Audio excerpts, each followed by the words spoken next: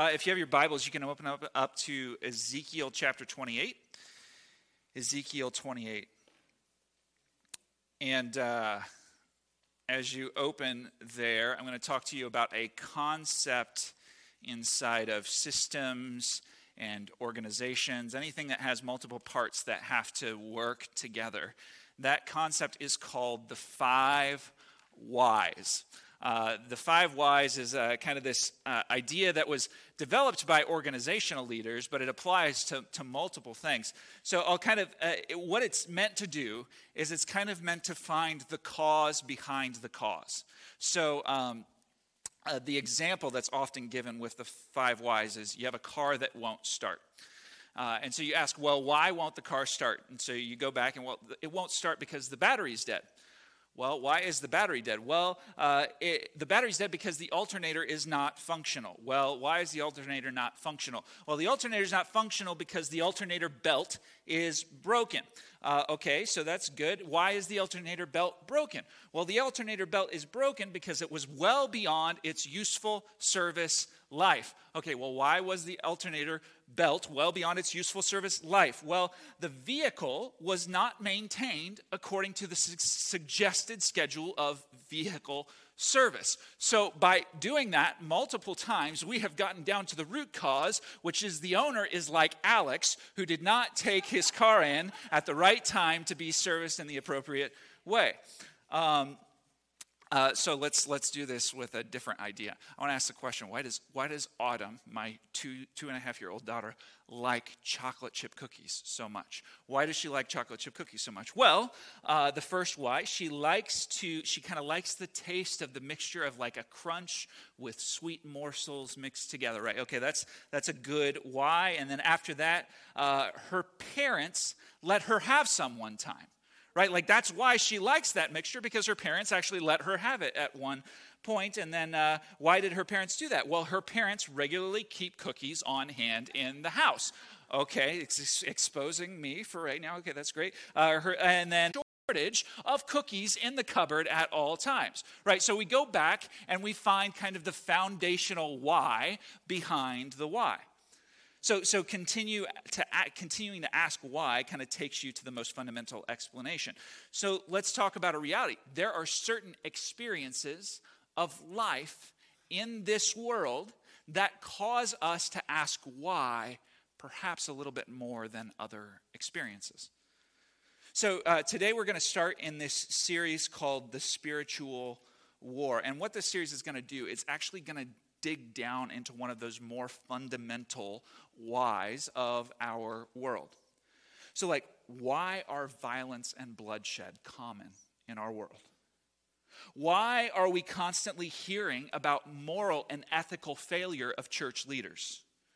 Why did Bible-believing North American Christians support hundreds of years of slavery and racism in our country? Why is the Bible frequently used by political leaders to justify sinful things? Why is there such a strong drive in our country right now to remove Christian influence from society? Why does cancer ravage bodies? Why does evil manifest itself in paranormal experiences? And you're like, okay, like that's a little far out there. Let's be honest, these things happen. And it just so happens that the Christian worldview has a really compelling explanation as to why they happen. Why is addiction so powerful? Why do people carry out self-harm and suicide? Like, many of these questions have their own kind of individual explanations for each of them, perhaps. But if you dig back and kind of look at the why, behind the why, they kind of all come back to a few and perhaps even one fundamental cause. And this one common fundamental cause is what we're going to be looking at in this series. This is that cause.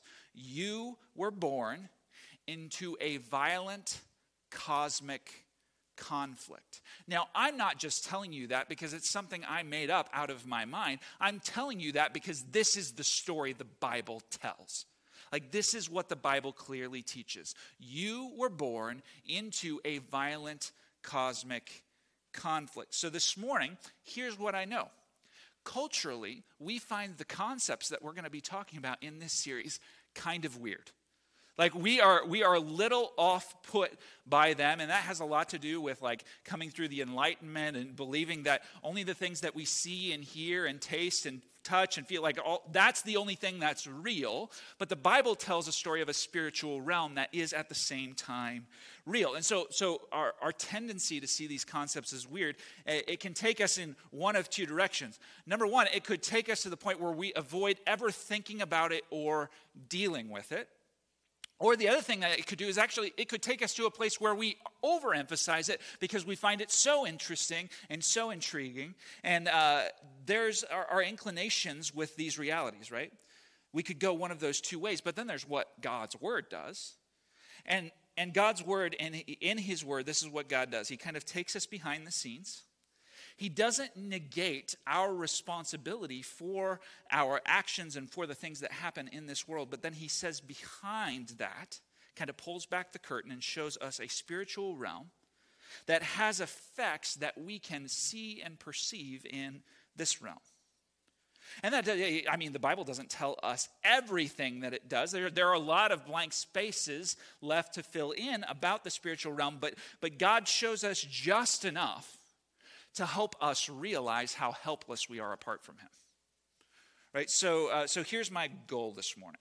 My goal this morning is to kind of help uncover this unseen conflict that exists and kind of put the reality of that in front of us. And then I'm going to help us grasp what it took to get us to this point. So in Ezekiel chapter 28, verses 11 and 12, this is what it says. It says, "Moreover, the word of the Lord came to me." Verse 12, it says, "Son of man, raise a lamentation over the king of Tyre and say to him, thus says the Lord God." So Tyre is a country close to Israel. They were a trade partner with Israel. And evidence suggests that Israel's relationship with Tyre actually led to more rampant idolatry in that country. So that Israel was more prone to false worship because of the relationship that they had with Tyre. They were more prone to building up idols and erecting temples to false gods because of the relationship that they had with Tyre. And so it says that God has something to say to the king of Tyre. Now, just a quick note. If you look back at verse 1 of Ezekiel 28, verse 1 of Ezekiel 28 starts addressing somebody called the prince of Tyre. Now, in your translations, that word prince, we typically think of it as like the king and the prince, that's a father and son relationship, but that's not actually how the word prince is functioning. Prince is a very general word for ruler. So what's happening is in verse 1, God kind of addresses the ruler of Tyre, but then in verse 11, he addresses this person called the king of Tyre. It's as if he's kind of saying, I'm going to talk to the one in charge first, and then I'm going to talk to the one really in charge after I talk to the one in charge. That's kind of the idea that you get here. And so he's going to express a lamentation. This is an expression of grief or sorrow. And so I just want be really clear about what God is doing here. He is expressing grief over the one who is really behind things in Tyre. Right? And in this expression of grief, God is going to kind of play this five whys game. He's going to help us to see the cause behind the cause behind the cause. He's going to go back and help us understand even kind of the root causes of the idolatry that is in Tyre that's influencing Israel. Right? So Ezekiel 28 verses 12 and 13. This is what he says. He says, "You were, king of Tyre, the signet of perfection, full of wisdom and perfect in beauty." Verse 13, "You were in Eden, the garden of God." So this is kind of God's going to get ready to address, and this is God's introductory statement to his address to this one really behind things entire. And so he says this idea about Eden. And basically what he's saying is what happened there in Eden is kind of the same thing that's happening here right now. He's trying to make a comparison between these two things. That what happened there has something to do with what's happening here. So that's just an introductory statement. I want you to hold on to that thought because we are going to come back to that. But he continues addressing this ruler behind things. He says, every precious stone was your covering. Sardius, topaz, and diamond, beryl, onyx, and jasper, sapphire, emerald, and carbuncle, and crafted in gold were your settings and your engravings. The idea that we get behind this king that's being addressed is that this is a brilliant, kind of awe-striking being. And so this is what it says after that. It says, on the day that you were created, they were prepared. So God made this being and then prepared all of these ornate ways in which he was going to kind of fit this being and make this being stand out. And then in Ezekiel 28:14, this is what it says. It says, you were an anointed guardian cherub. So if up to this point you thought that God was talking to a human being, that changes in these words because he makes it very clear that word cherub only applies to spiritual beings. When people have visions of heaven, visions of things, these spiritual beings surrounding God's throne, that's what that word cherub refers to. And this kind of ruler of Tyre, this king of Tyre, is an anointed guardian cherub. I placed you.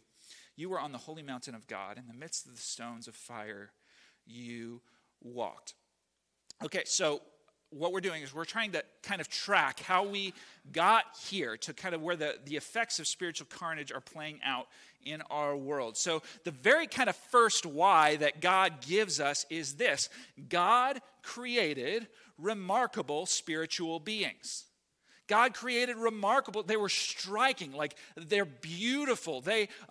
Just kind of the wonder that these things have. Anytime any person in Scripture sees one of these beings, their temptation is to fall flat on their face and worship them. That's how striking these things are.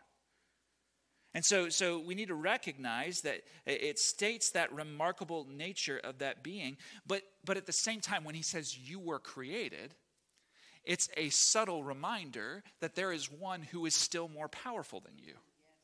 So yes, there is something really significant about you, but I still have authority over you. Colossians 1:16 speaks of this very same idea. It's talking about Jesus.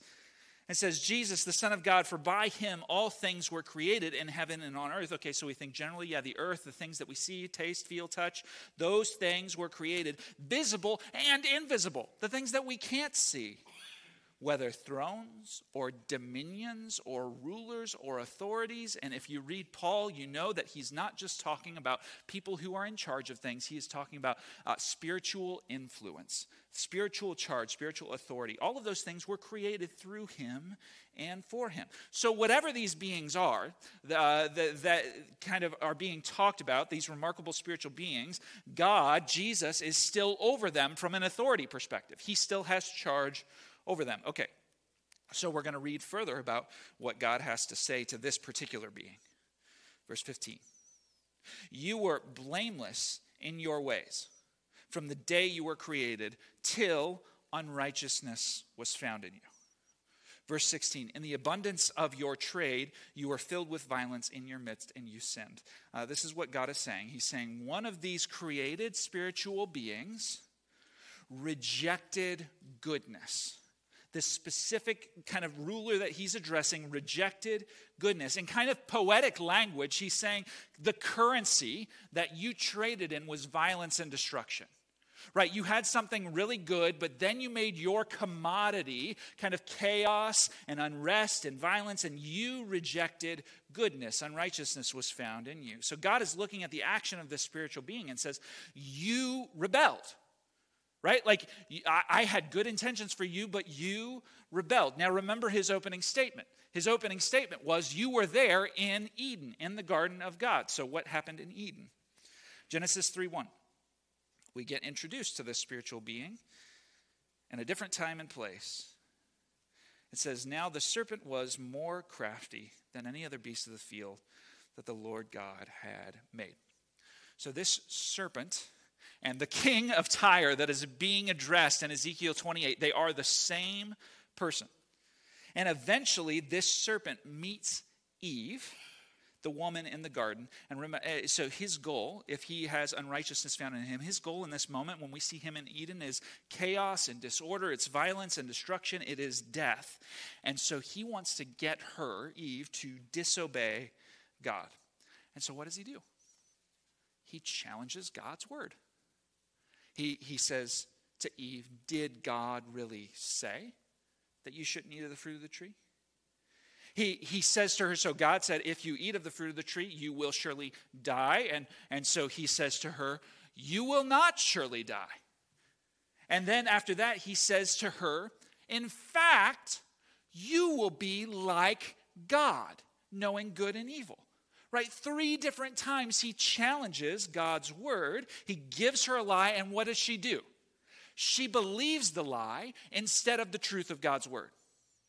And in believing the lie, she in turn, so the serpent rebels, and then she in turn rebels. So in Ezekiel, God is saying kind of the one really in charge of Tyre is the same one who rebelled in the garden and lied. So next step of how we got here, kind of the next why forward, the next cause or the next effect is this. So first thing that happened, God created remarkable spiritual beings. The second thing that happened, one being rebelled and others went with him.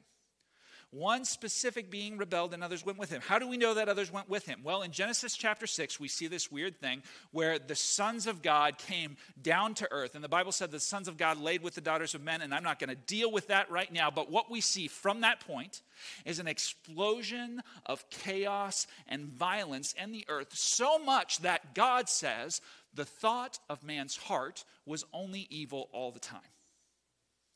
Right, the kind of things just kind of explode and chaos gets increasing more and more. So we see that happen in Genesis chapter 6 where the sons of God come down to earth. And then also in Revelation chapter 12, this dragon who we're meant to see as the serpent that was in the garden, the dragon sweeps down 1/3 of the stars with his tail. And then right after that, we read about this war between Michael and his angels and the dragon and his angels that take place. And so the idea that we're given, the point that we're given is that this serpent's rebellion in its process drew other spiritual beings along with him.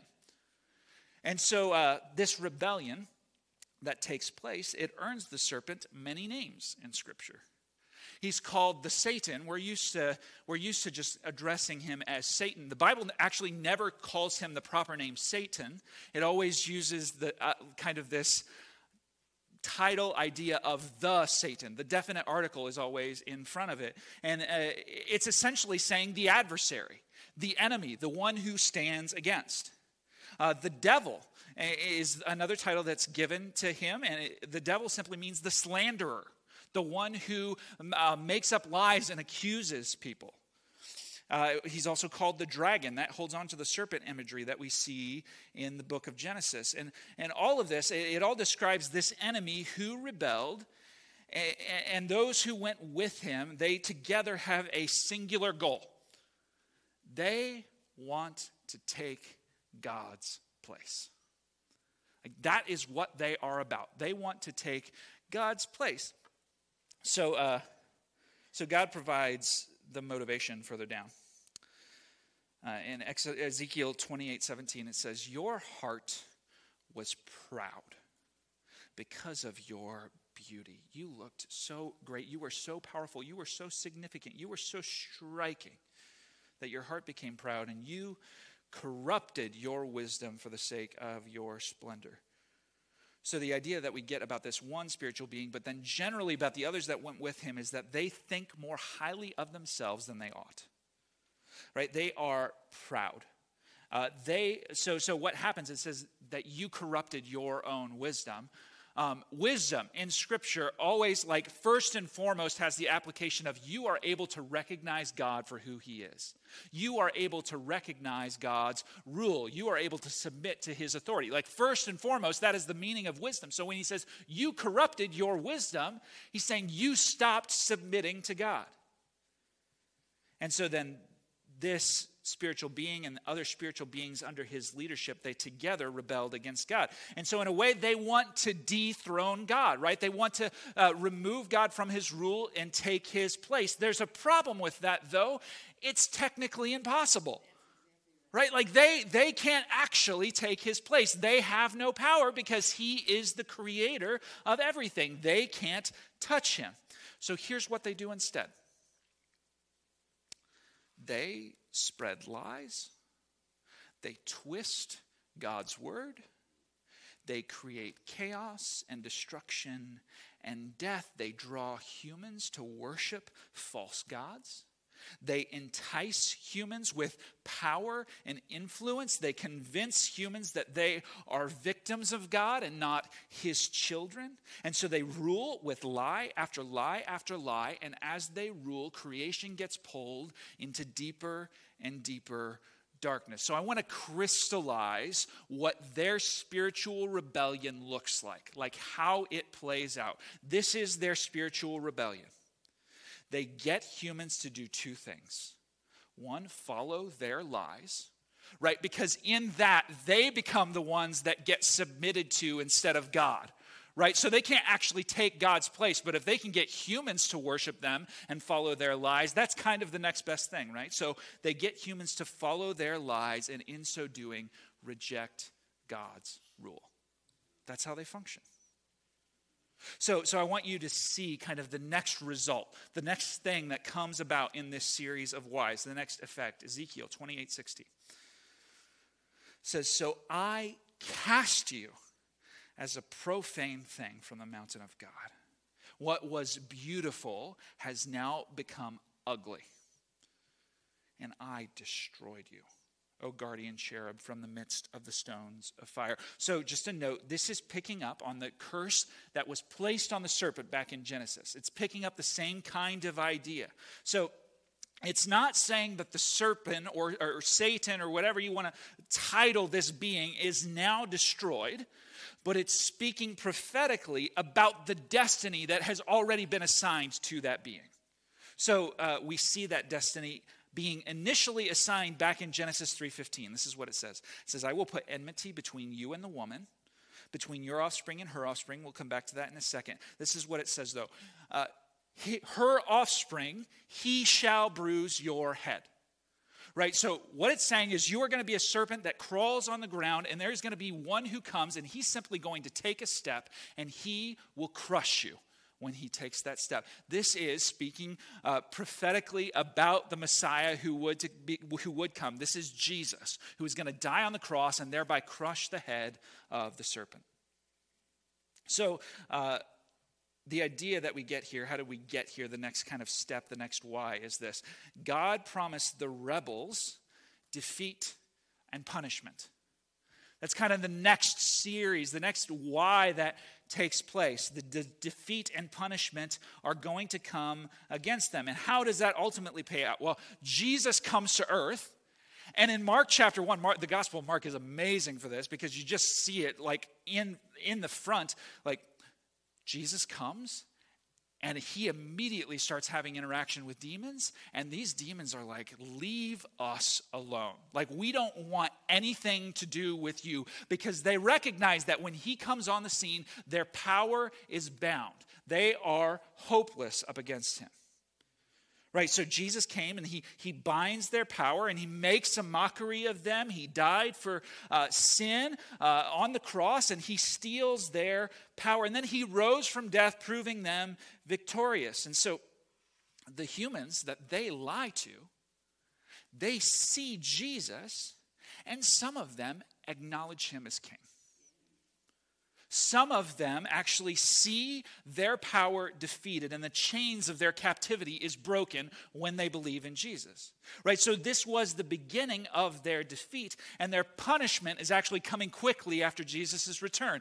This is in the book of Matthew, towards the end. Jesus talks about this place called hell or Gehenna or whatever, and he says, "Depart from me into the eternal fire that is prepared for the devil and his angels." The idea is that God has already already made this place where he will ultimately get rid of these spiritual beings that have rebelled. He will deal with them and punish them once and for all.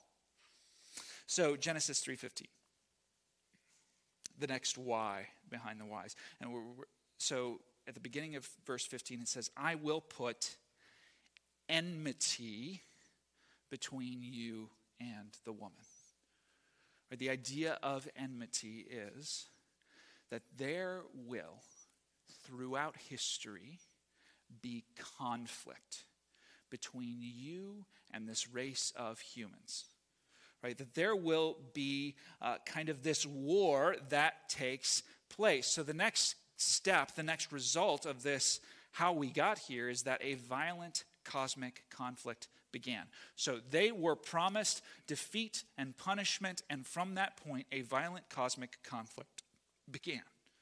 So the defeat of the adversary is not immediate, but there is kind of this in-between time where there is struggle. So if you are kind of like astute and you really have a lot of questions about this stuff, the question that might come up is this: if the conflict is so violent, why wouldn't God just end the conflict? Like, if the conflict is so violent, why doesn't he just end it? And I want to tell you why. Because through the ages, he would do something so significant in Jesus that humans from every tribe and every language and every nation would reject the lies of the evil one and believe in Jesus. And in accomplishing this, he would take those spiritual beings that rebelled and he would put them to open shame. So God allows this conflict to rage because out of the conflict, Jesus draws people to himself who ultimately end up showing how weak and powerless the adversary actually is. So resulting from that conflict are the things that we mentioned earlier. The violence, the bloodshed, the challenge of living in this world. So for what it's worth, we still have a piece to own in this. Adam and Eve, they believed the lie, and though they knew who God was and how powerful he was, they decided to trust the serpent instead of God. And so human beings continue now to choose lies over the truth. And because God in the garden actually placed humans with charge over creation, when we believe the lies, then creation gets plunged into deeper and deeper chaos. The more lies we believe, the more creation goes into chaos. And Romans 1, chapters 18 through 32 describes this whole thing. I am not going to read the entire thing for you, but I will kind of summarize the most important parts. I'll stick it into as little space as I can. So Romans 1, 18 through 32, and you just need to listen to it. This is what it says. This is what happens when humans believe the lies of the evil one. For the wrath of God is revealed from heaven against all ungodliness and unrighteousness of men who by their unrighteousness suppress the truth. So verse 24, it says, therefore God gave them up in the lusts of their hearts to the impurity, to the dishonoring of their bodies among themselves, because they exchanged the truth about God for a lie and worshipped and served the creature rather than the Creator. Verse 26, for this reason God gave them up to dishonorable passions. And since they did not see fit to acknowledge God, again, God gave them up to a debased mind. Though they know God's righteous decree that those who practice such things deserve to die, they not only do them, but give approval to those who practice them. So the idea that we get is the spiritual war wages and creation plunges into deeper and deeper chaos. So the last piece of how we get here is this. This is the last result. Spiritual and physical carnage result. Right? Because those with responsibility for over creation, human beings, are corrupted. Creation is corrupted. So then earthquakes start to happen, and storm, and disease, and famine, and death becomes a part of the regular operation of the world. That is how we got to where we are. Those are kind of the whys behind the why. So remember, this is the big why, the big picture that we're going with here. You were born into a violent cosmic conflict. That's the last why behind the why. Okay, so what? I want to just kind of figure out, okay, how do we deal with this reality? We've put the reality in front of us. We've said that it exists. Now, what do we do about it? Number one, I have kind of three crucial takeaways, three things that you can kind of just pull away and keep in your mind from this. Number one, they are created beings with the limitations of created beings. Right, so if you trust in Jesus, your master is the creator of the created beings, which means that he has authority over them. They can't touch you. So they are created beings with the limitations of created beings. And number two, they fight to corrupt every image of God. Right, so human beings were created in God's image. They hate God so much that they do everything that they can to get human beings to go deeper and deeper into corruption.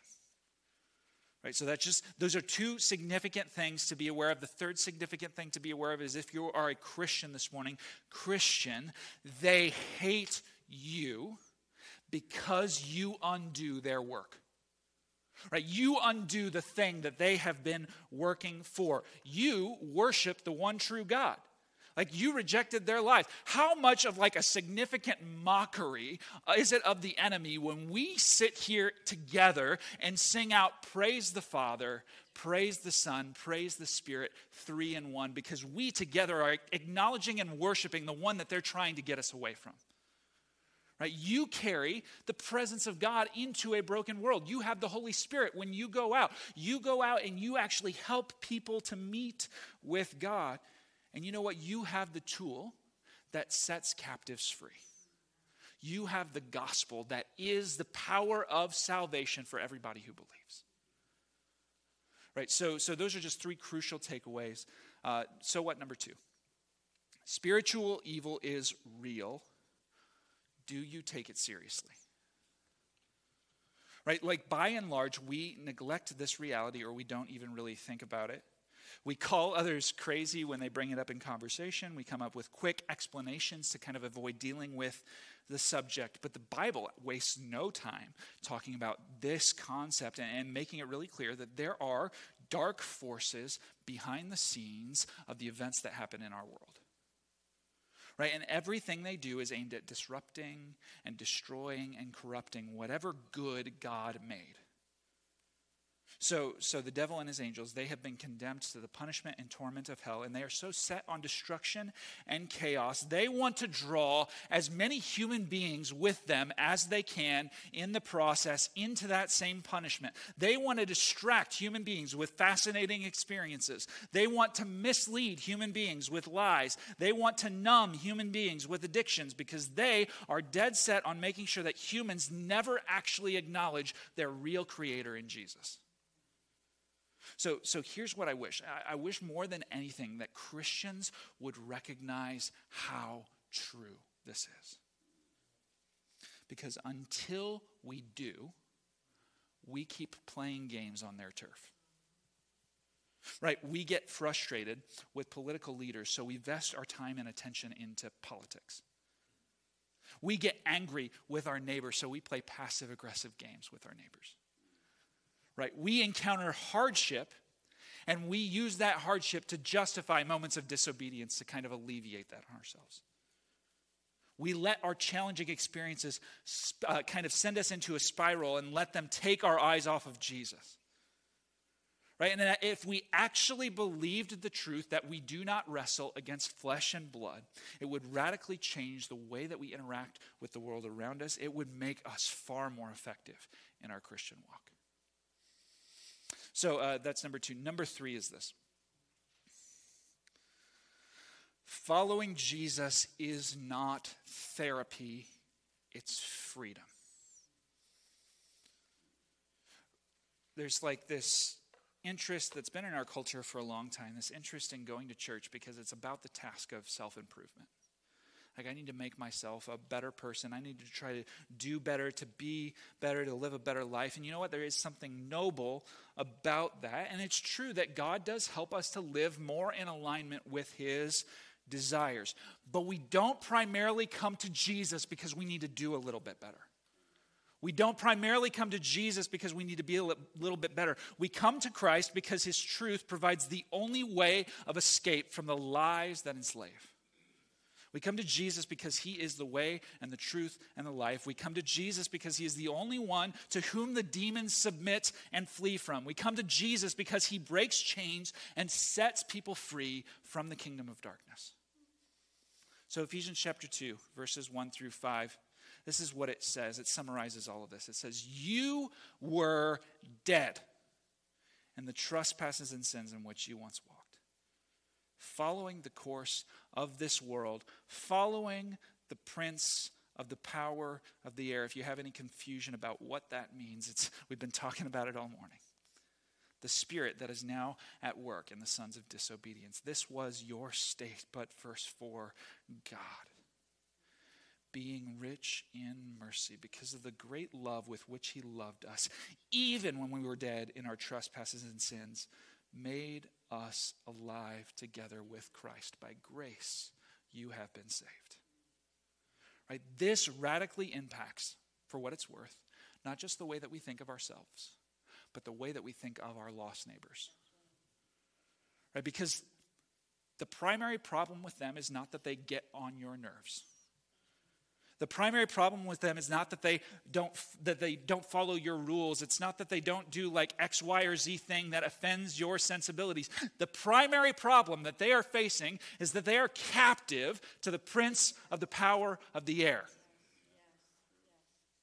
And their primary hope is to be set free by trusting in Jesus.